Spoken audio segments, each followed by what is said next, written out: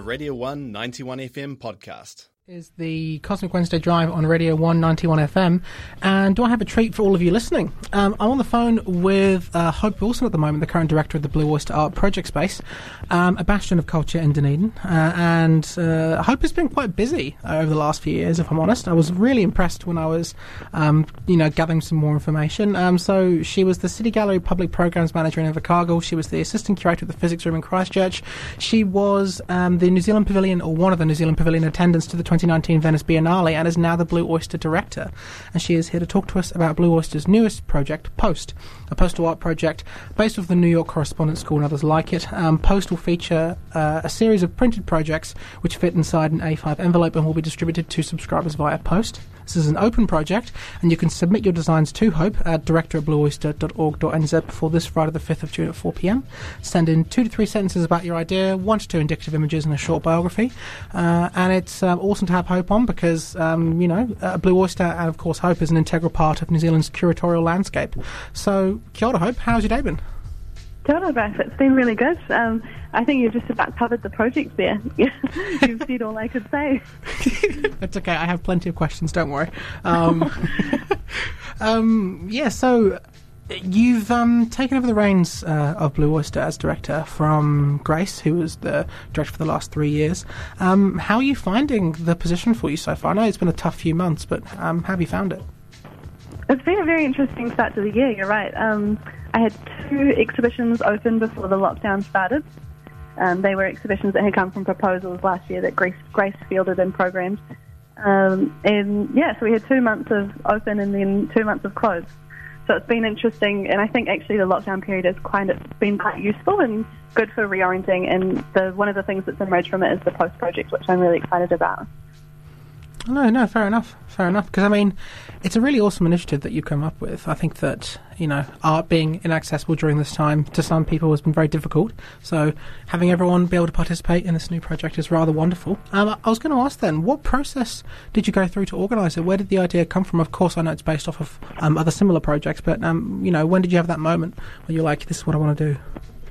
Well, it partly came out of the fact that there was this proliferation of digital content throughout the lockdown. A lot of galleries producing things online and doing digital residencies, and a lot of that stuff was happening in digital space, which was really important, and some fantastic things came out of that.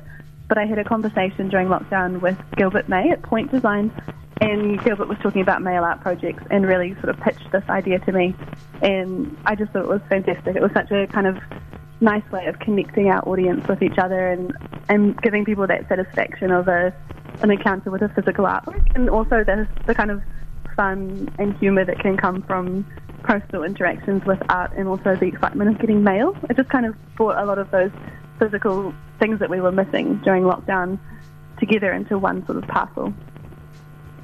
That is lovely. I mean, I must admit, I do get weirdly excited when I get mail, so that is... Yeah, it's nice that it's an invoice or a bill or something, I think. Oh, God, yeah, Christ. Well, so when I was looking over what you've been up to before you have joined Blue Oyster as the director, looking at your previous places you've worked and the projects you've been on, I just wonder, what is it about, curator work that got you into, curating and, the museum world?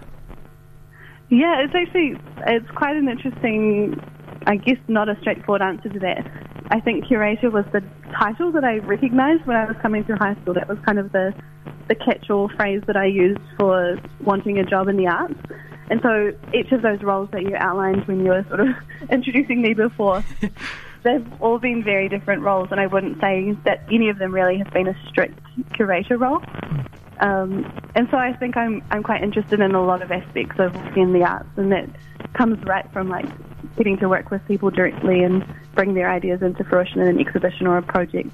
But also, I guess, all of that organisational stuff as well, particularly at Blue Oyster. You get to direct an organisation with a long history, and that's a real privilege. And I think that there's a kind of important stewardship thing in doing that job, and it's maybe not all about curating in the typical sense.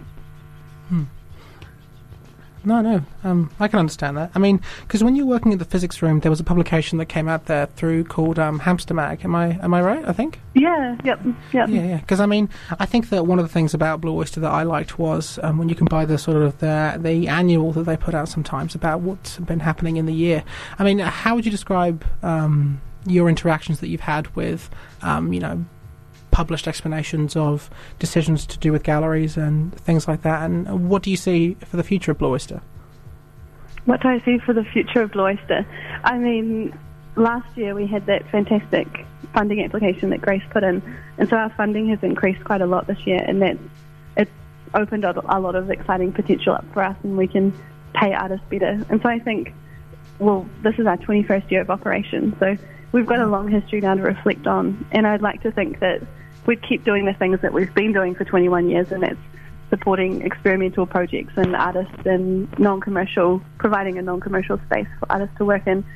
I'd like to think we'd keep doing those things going forward. We'd just be doing them maybe on a bigger scale or paying people more sustainably when they're working on those things. So I think we have a really strong history of the projects that we've supported, and I'm excited to kind of continue in that vein and also continue the work of previous directors.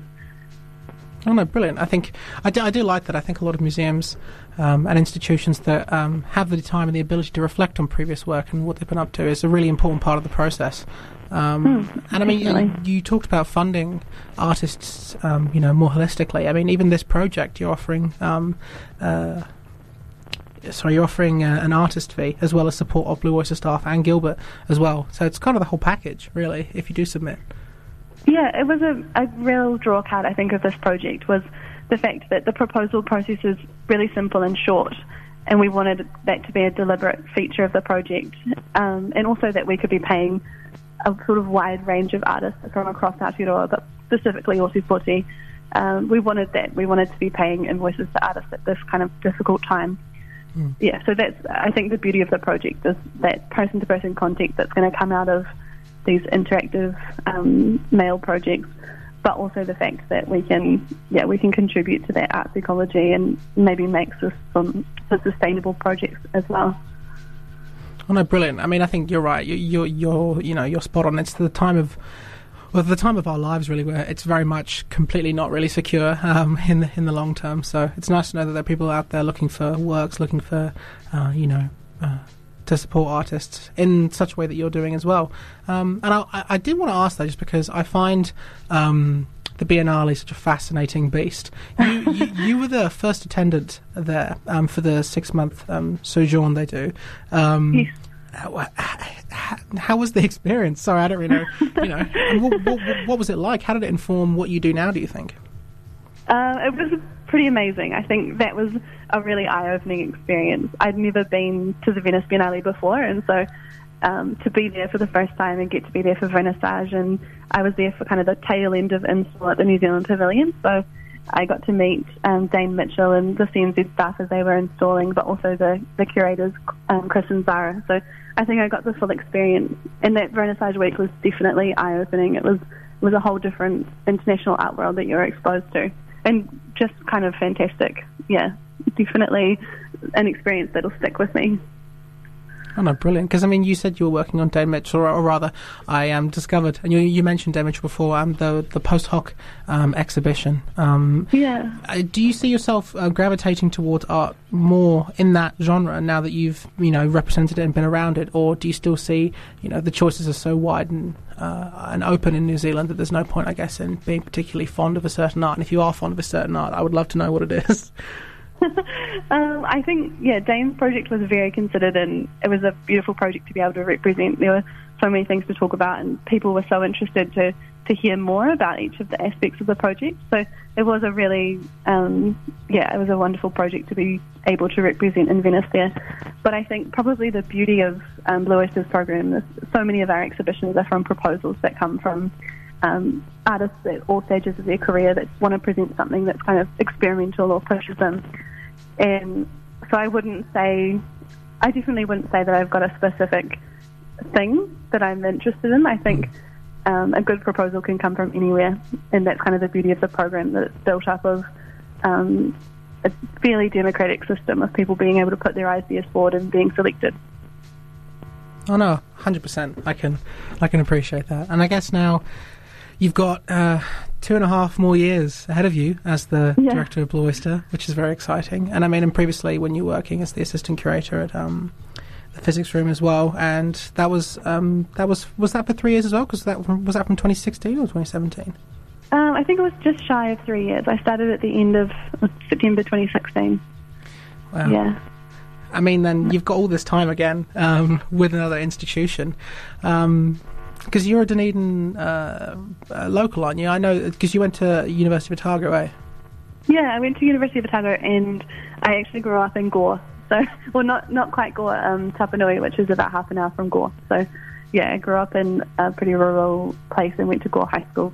And then Dunedin or Ōtepoti was the big metropolis. So I came here for university. Oh, heck yeah. Do you find then that that sort of rurality that you experienced when you were younger, does that at all inform how you view or affect your appreciation of what you see at times? Because I know it's very hard to, remove yourself from those innate experiences that you sort of project onto things. But would you say that comes into play at all? My upbringing? Yeah, and like the place where you grew up as well. Yeah. I think I care deeply for the south of the South Island, definitely, and that's been a real privilege about coming back to Blue Oyster. It was a place that I visited when I was at university, but also the fact that it's located so close to Southland and within Otago. They're places that I just feel there's a lot of activity down here and some amazing organisations, and getting to be in this pretty privileged organisation that has funding to support experimental practice in this part of the world. I'm very excited to be working here, and I'd say I feel particularly proud to be able to represent this area. Oh, no, heck yeah. Well, that's wonderful, and I couldn't think of anyone better to be working with Blue Oyster now for the next few years. And also, I'm really excited to look to see the projects that come through Blue Oyster as well. And the project that you're currently doing, again, is brilliant. And if anyone is interested, and you do have an idea, it's just 2 to 3 sentences, 1 to 2 indicative images, and a short biography, and that's Friday, 5th of June at 4 p.m. And then you could look forward to hear from Hope soon if you do apply. Yeah, absolutely. I totally invite proposals, and it does say, there's a line in the proposal document that says we invite proposals from practitioners across Aotearoa. However, we're giving particular emphasis to Ōtepoti-based practitioners, just given the fact that this came out of lockdown and the fact that we're kind of focusing so much on the local environment and the space we occupy every day. So if you are from Ōtepoti and you want to put in a proposal, it'll be considered, definitely. Yeah, we'd love to hear from you. Oh, brilliant. I mean, I'd like to think that Radio 1 has listeners outside of Dunedin, but I think mainly we are pitching to the wonderful Ōtepoti market, so hopefully people will go right ahead and submit. But it's been wonderful to talk to you, Hope, and good luck for the rest of the submissions, and I look forward to seeing what comes out of it.